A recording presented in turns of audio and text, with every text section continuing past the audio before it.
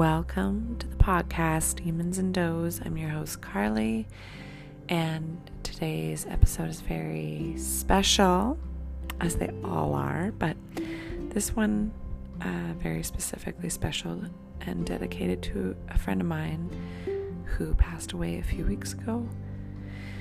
And the story was inspired by him, and yeah, give it a listen.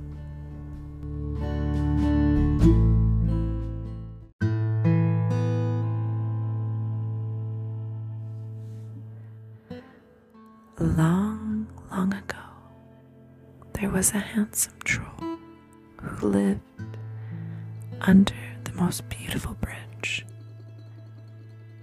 more bright and lush than you'd imagine. This fine troll's name was Jasper. You see, Jasper wasn't the type of troll to scare others away with wild hair and gnashing teeth. No, he loved to make the people of the town nearby laugh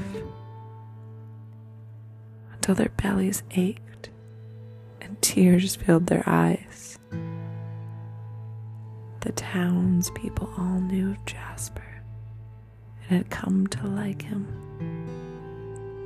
sometimes even sitting with him at the bridge, listening to the ocean nearby, or talking of trivial things. Jasper felt very happy to spend some wonderful hours with the people of the town. Something was missing in his life. Jasper had not seen another troll since he was very young. Not since his mother and father had died so many years ago.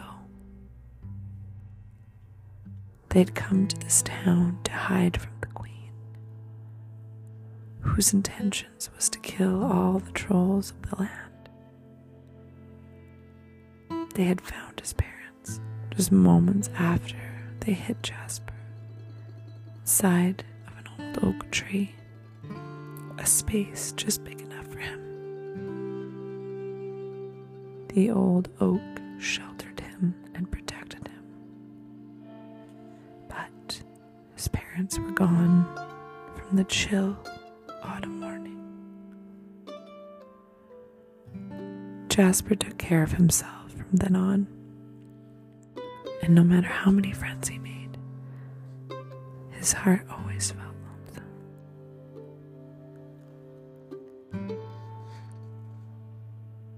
One fine morning, Jasper woke to the sound of horses' hooves above him. The dewy grass from which he slept had made his clothes wet, and wildflowers poked through his matted hair.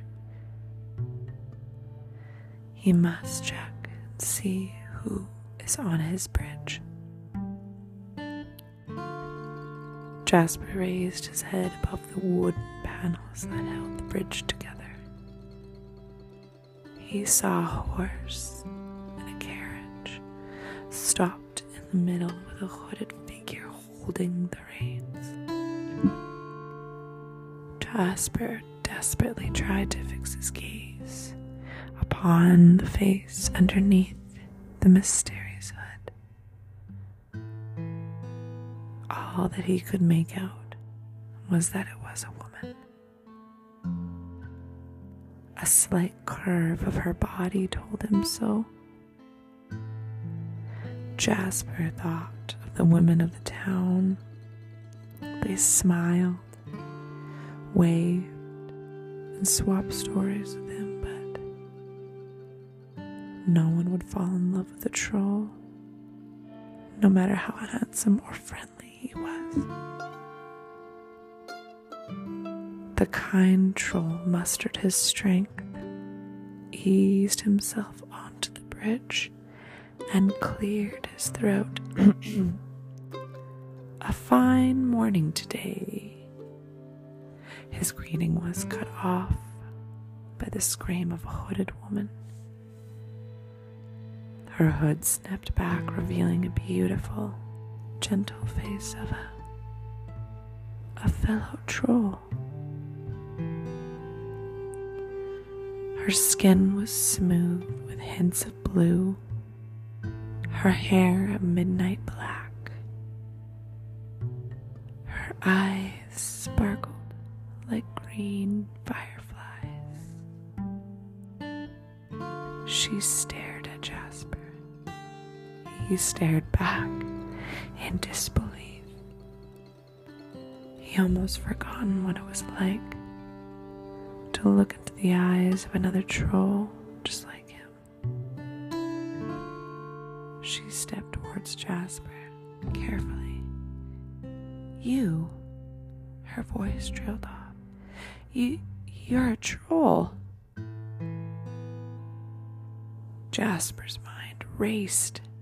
He had never left this town for fear of running into the Queen's guard. He did not know if there was many trolls left, but with the sight of her disbelief, he realized there may not be many left. I am, Jasper almost whispered. Time stopped for the two of them.